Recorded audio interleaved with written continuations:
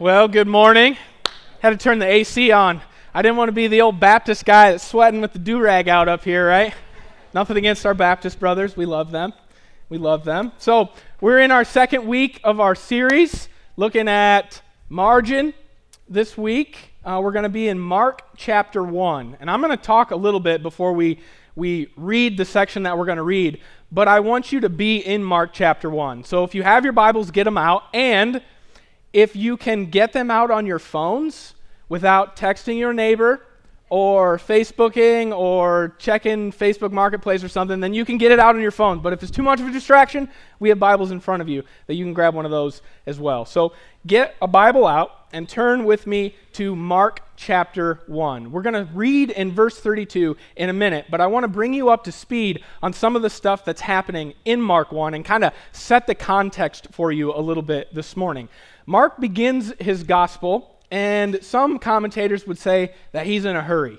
He's in a hurry to get through what Jesus came to do. And so he skips the birth narratives altogether, right? If you read Matthew or Luke, you learn about in the days of Caesar Augustus, there was a census, the birth narrative. He skips all of that. And he starts with a guy named John the Baptist. We're told that it began as the prophet Isaiah had written, that God would send a prophet or a messenger ahead of his Messiah to prepare the way for his arrival.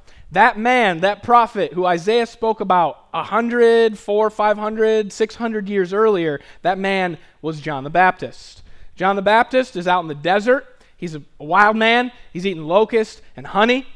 He's preaching the gospel and proclaiming repentance, baptism of repentance. Come back. You guys are away from God. Come back to God. And he's proclaiming that the Messiah has come. And no sooner than we get introduced to John the Baptist, remember, Mark's in a hurry, he brings Jesus on the scene. And it is quite a scene when Jesus shows up. Jesus shows up and he wants John to baptize him. And John knows who Jesus is. In fact, he's known who Jesus is before he was born. In utero, when Mary shows up and she has just conceived miraculously the virgin birth by the Holy Spirit, she shows up to her cousin Elizabeth's house, who's pregnant with John the Baptist, and it says the Spirit came on John the Baptist and he leapt for joy in his mother's womb. So he's known for his whole life who Jesus is. He knows Jesus is God. He knows he is the Messiah. He knows who Jesus is. And so when Jesus shows up and says, John, I want you to baptize me, he's more than a little taken back. He's like, are you sure? I feel like this should be the other way around. Jesus said, no, it will please my Father that I am baptized. And just as a little aside here, if you're here this morning and you have never been baptized as a believer, then I want to set that before you, invite you to search the scripture about what baptism is, and invite you to look at Jesus. If it pleased God for Jesus to be baptized, then I think it would probably please him if you decided to take the plunge as well. So think about that. But back to our story.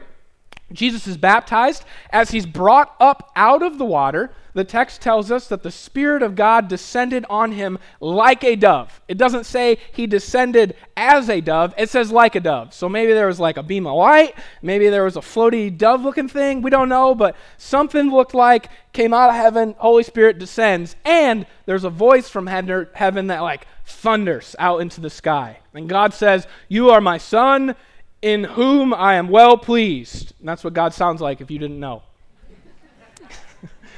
Thanks for laughing at that. That was bad. All right. And from there, after this happens, we're told that the Holy Spirit compels or drives or guides or directs Jesus into the wilderness, into the quiet place. And he fasts for 40 days or 40 nights where he is tempted by Satan. If you're in chapter 1, which I encourage you to get there, if you're in chapter 1, you'll find this in verse 12. It says, the Spirit then compelled Jesus to go into the wilderness. Now that word that's translated wilderness is translated elsewhere throughout the Gospels as the desolate place, the isolated place, the lonely place, the quiet place. The idea is that the Spirit drives or compels Jesus to go off the grid, to unplug, so to speak. to get alone, to retreat from the hustle and bustle of life for 40 days. And he does. We're told that he fasted from food. He spends time alone with God in silence and in solitude. He's alone, Mark says, but for the wild animals.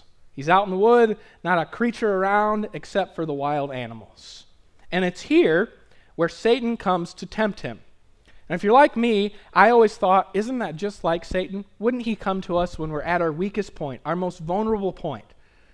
That's what Satan thinks. I think that's why he comes to Jesus in this moment, and that's what I thought. But if you look at the rhythms and the patterns of Jesus' life, I think you're going to learn something quite different about the lonely and quiet places that Jesus often finds himself in, those places of retreat.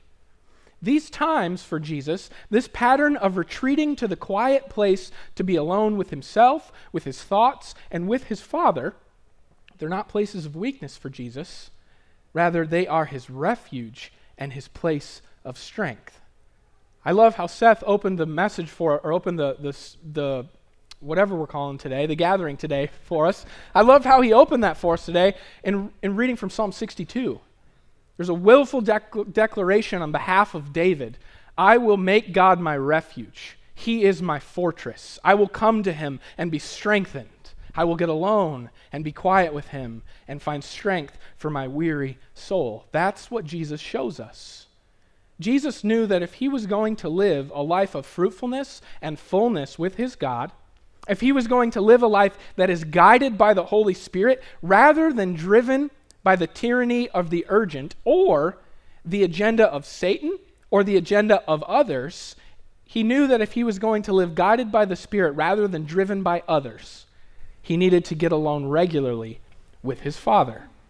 And so Satan mistakenly thinks he is coming to Jesus during a time of weakness, but in fact, Satan has unwisely picked a fight on Jesus' turf, in his fortress, in his refuge, in his place of rest. He picked a fight with Jesus when Jesus was on the high ground, near to his Father, in that lonely, desolate place.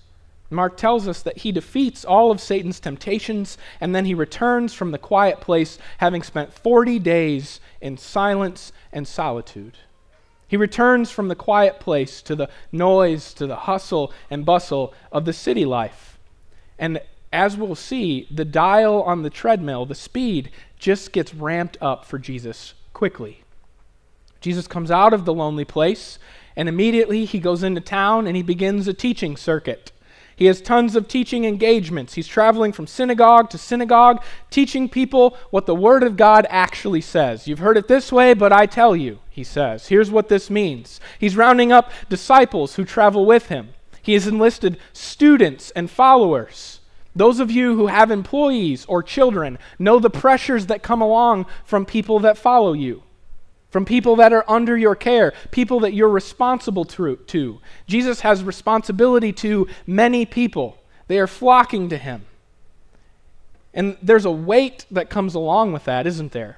Whether it's your kids or employees, just the mental weight of knowing that you are responsible to help put food on someone else's table by drumming up work and making sure they're doing their stuff, that you are responsible to care for your kids and show them the way that they should go and protect them from all the craziness that's out in the world. There's a weight that comes to that, and that's exhausting, but that's not the only exhausting part.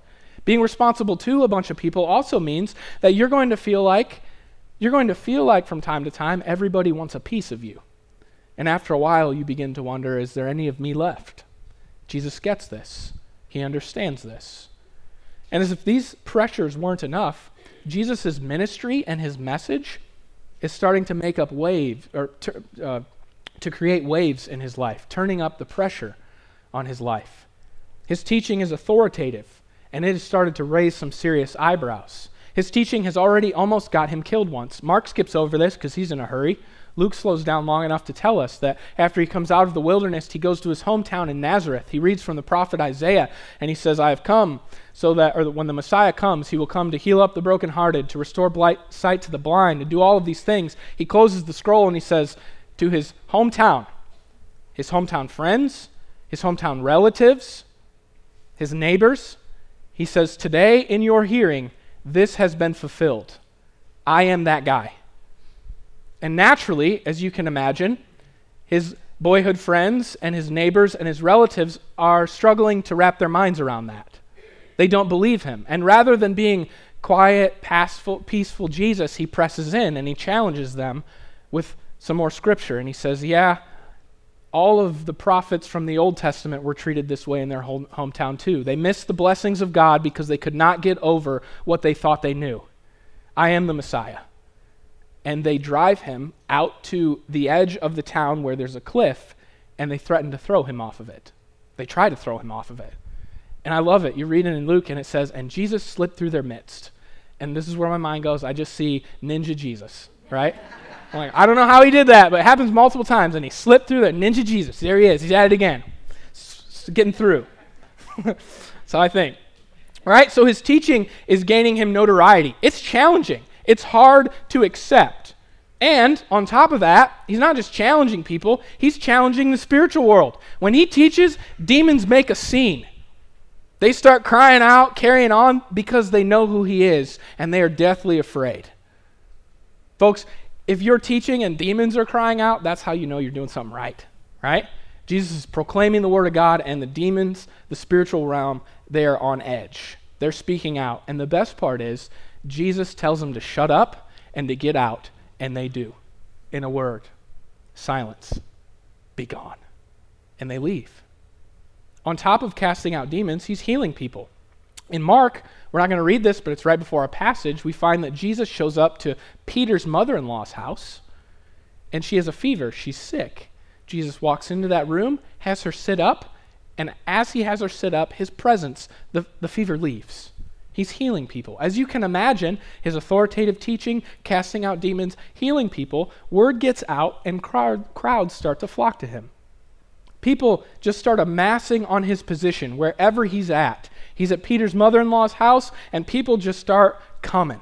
They just start flowing to that house. They're bringing all of their sick, all of the lame, all of the demon-possessed, and they form a line outside of the house that Jesus is staying in. Again, folks, this is very soon after Jesus returns from his 40-day retreat out in the wilderness. He has just started his ministry. He is brand new to the job. Maybe a couple days in, maybe a week or so in, and already the pace of life and the pressures of life just seem to increase exponentially from when he comes up out of the Jordan, the river, from his baptism. And I know most of us feel as if the treadmill of life is just constantly getting ramped up for us. Right? We feel like it can't get turned up anymore. I know many of us have incredibly full schedules, but what I want you to see is that Jesus' schedule was just as, probably more so, full than what yours is.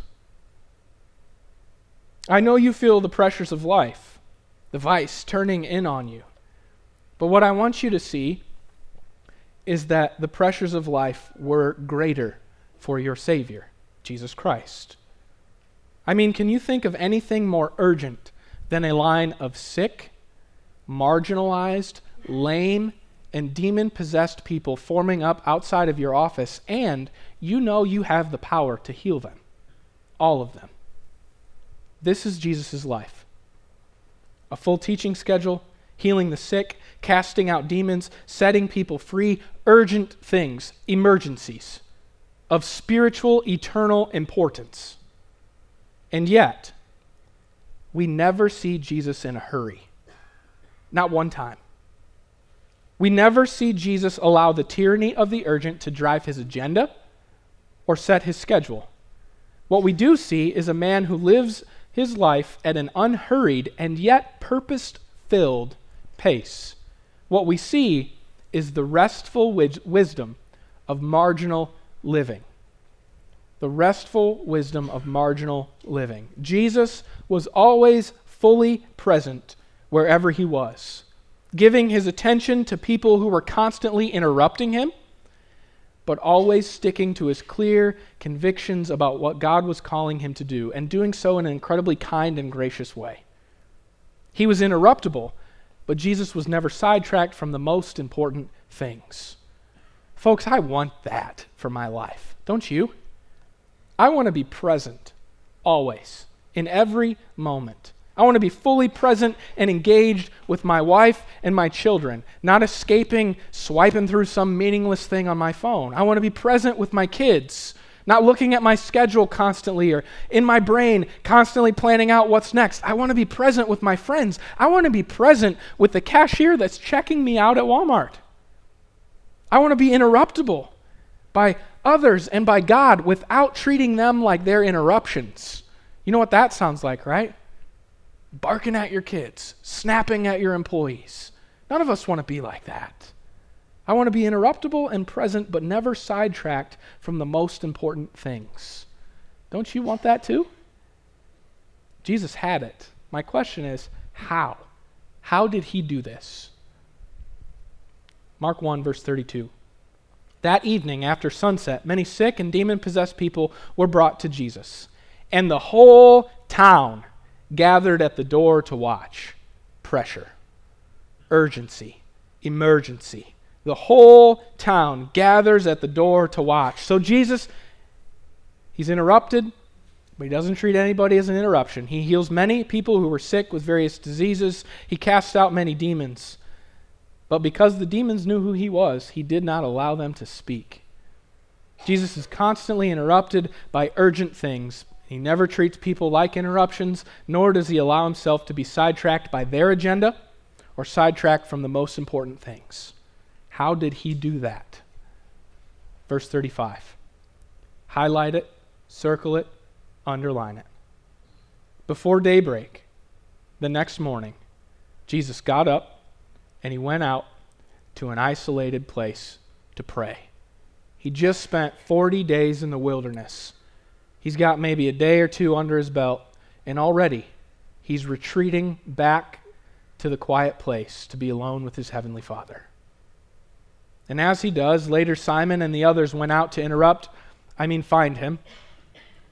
When they interrupted him, when they found him, they said, "Everyone is looking for you. Come quick, it's urgent. There's an emergency. There's a crowd. Hurry." But Jesus responds patiently, unhurriedly. That is not why I've come. We must go on to other towns as well, and I will preach to them too. That is why I came. So he traveled throughout the region of Galilee, preaching in the synagogues and casting out demons. How did Jesus stay on mission for God without hurrying through life and without treating people like interruptions? Again, Jesus knew the restful wisdom of marginal living. Jesus knew the pressures of life probably more than most of us do, to be honest. And again, imagine lines of sick and demon-possessed people lining outside of your office, and you know you have the power to heal them. That's pressure. A lot of it. But Jesus knew why he had been sent. Verse 38b, the last part of it. He knew God's agenda for his life. And he took time to regularly get with God to keep God's agenda ever before him. Jesus lived by a rule of life. We're going to talk about what a rule of life is in a little bit. This is it, a guiding principle, a guiding set of principles driven by God that allow us to learn what to say yes to and what to say no to. There are many things in this life, many good things, but not everything has your name on it. Jesus knew that, and he lived his life in this manner. It enabled him to live unhurried, to be interruptible, without ever being sidetracked from his destiny. A destiny is your specific God-given calling. God has gifted you and created you in unique and wonderful ways, and he has a purpose for you being on this earth. He wants to tell you what that is. He wants to help you craft that rule of life and your destiny, and as you do, that will begin to form a framework for you to learn how to create more margin. Because you can know what to say yes to and what to say no to. And as Jesus' schedule got more full, Jesus doubles down on his time alone with God.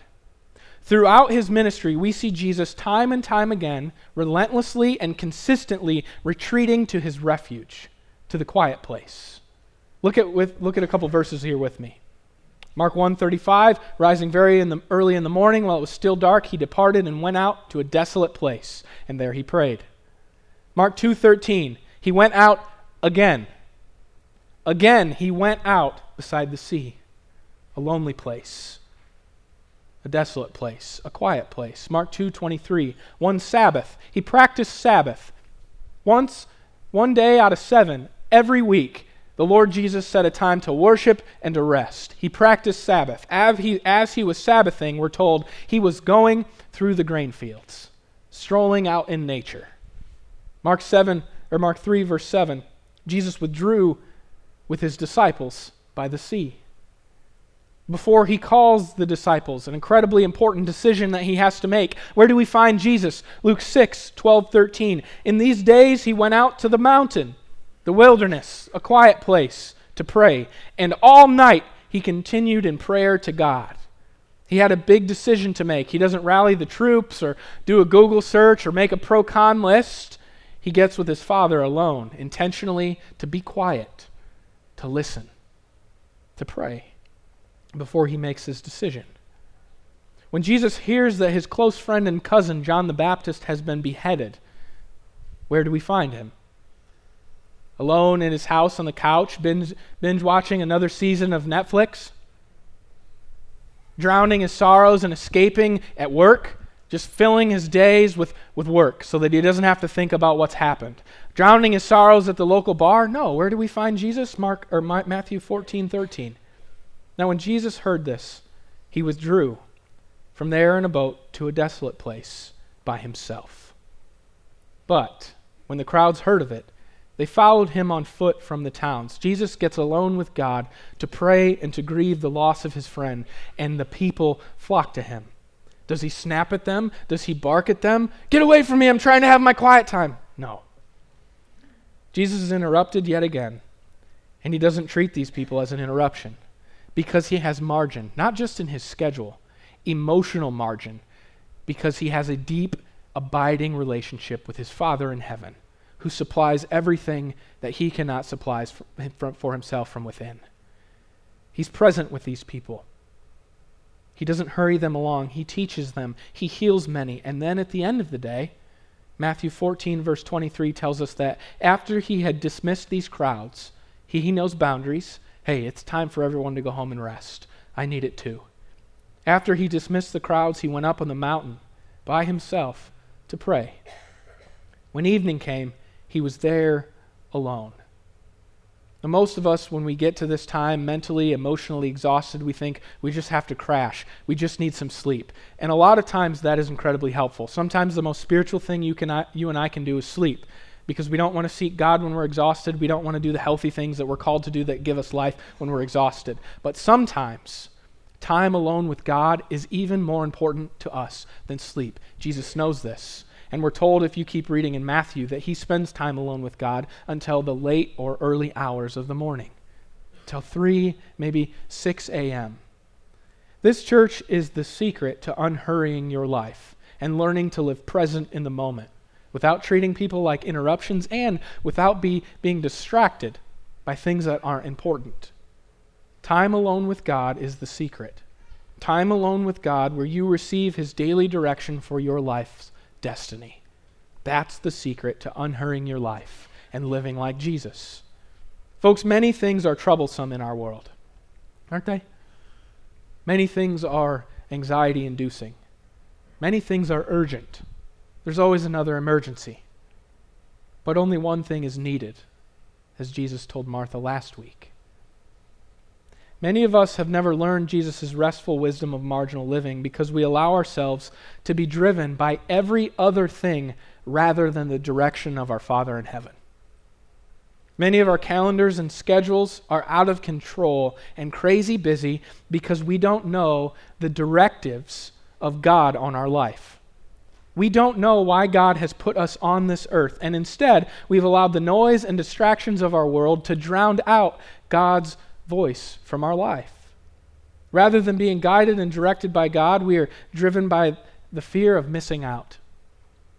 We're driven by the next adrenaline and dopamine rush that comes from yet another accomplishment or the acclaim that comes from the cheer of the crowd. Rather than be guided and directed through life by our Good Shepherd, who leads us by green pastures and still quiet waters, we allow ourselves to be driven through life by the cattle prod of pressure. And as the vice of life squeezes tighter in on us, as the demands of our schedule and responsibilities increase, we naturally cut the one thing out of our life that has the power to restore God's rest to our souls. Rather than retreat to the quiet place of strength that we so often see Jesus retreating to, the quiet place, that's the first thing we cut out of our schedules, isn't it? We're running around like chickens with our heads cut off. Go, go, go. Doing all of this stuff, but we're never really getting around to what matters most. We get sucked into escapism rather than engagement.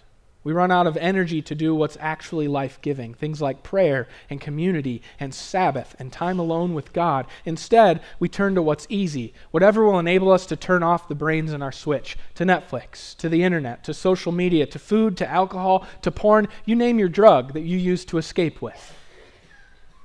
We don't have the margin to retreat to the quiet place, to be alone with ourselves, with our thoughts, as scary as they might be sometimes. To be alone with our God, who would meet us in whatever emotional state we find ourselves in.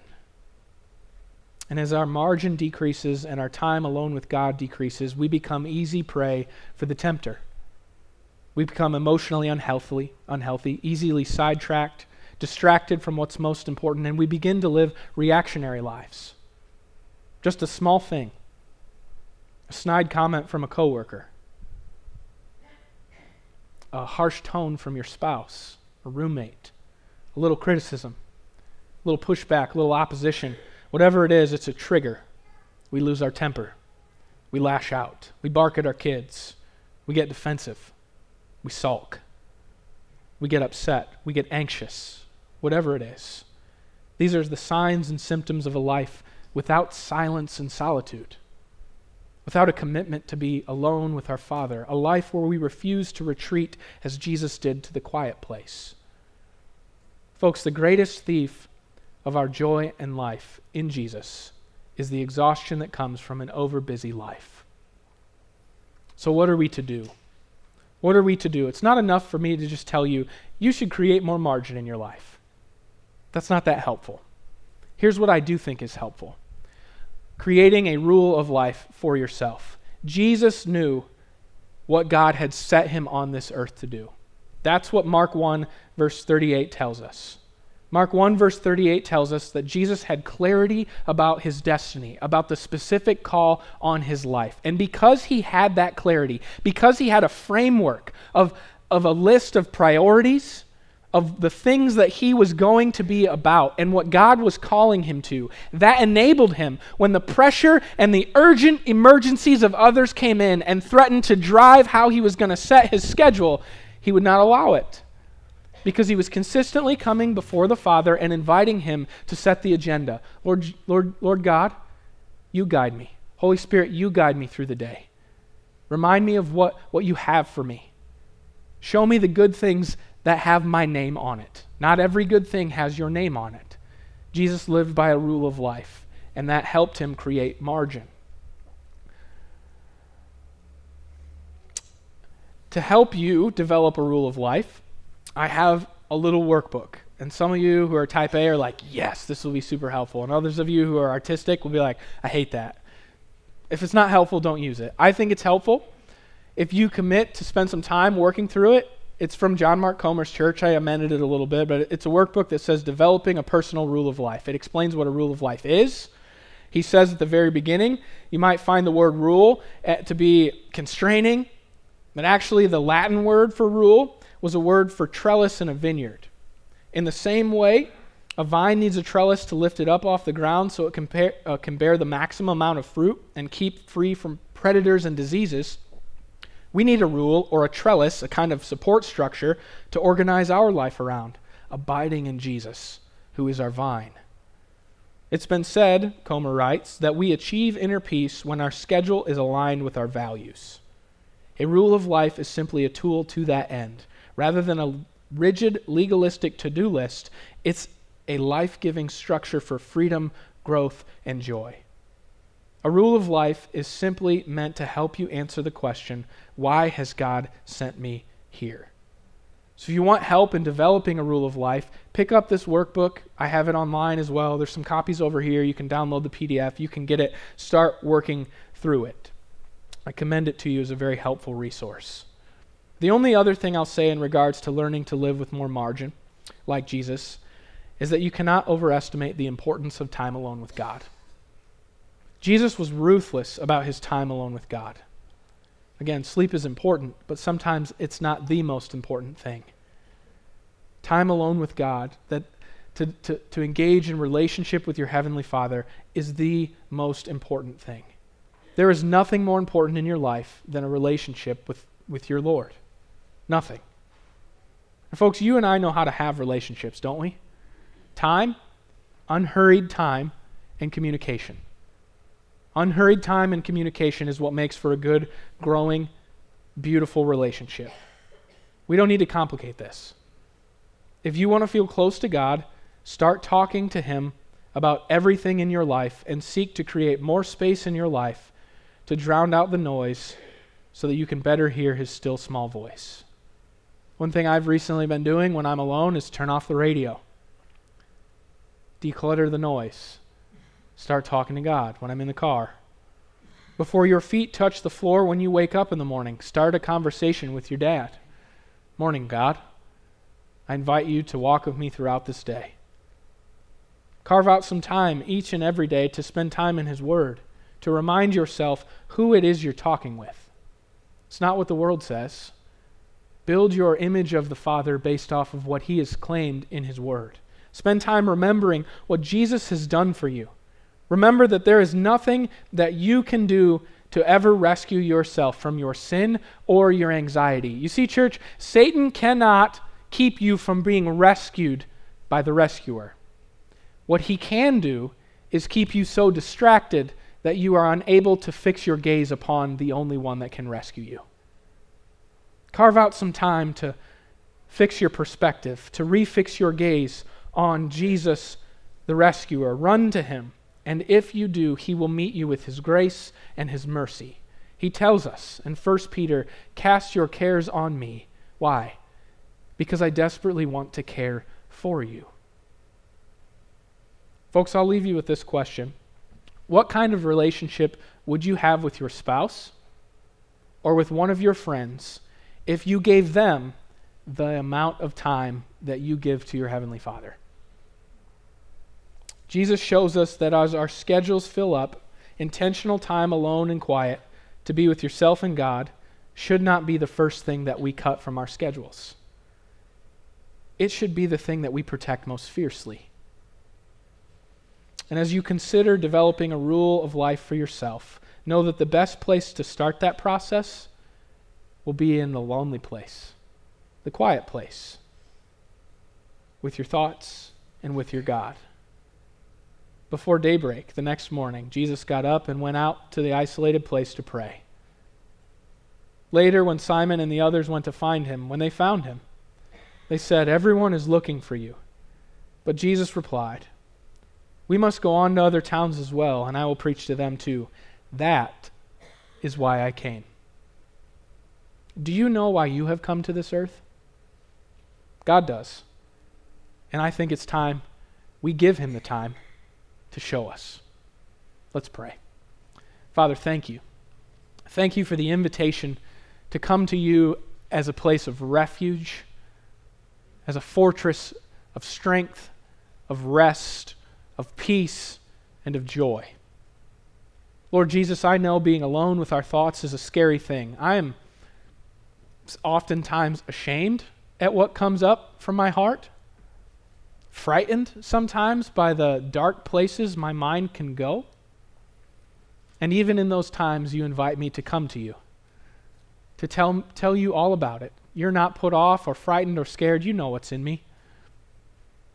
And you've offered to rescue me from myself. Lord Jesus, forgive us, forgive me when I try to do all the rescuing myself apart from you. I pray that no one in here would fill up another list of spiritual to-dos in an effort to create some sense, some feeling, in an effort to save ourselves. Father, that's not what you're calling us to. You're calling us to a place of rest. You're calling us to the foot of the rescuer. I pray, Father, as we come into your presence, I pray that it would be a time of life. That you would restore our souls. That you would lift our eyes, not to the hills, not to Google, not to our to-do lists, not to politics or governments, but that you would lift our eyes beyond the hills to you, the only one who has the power and love to save us, the mercy and grace that is so much more than any one of our sins. Draw us into the quiet place, Lord, for your glory and our joy, we pray. Amen.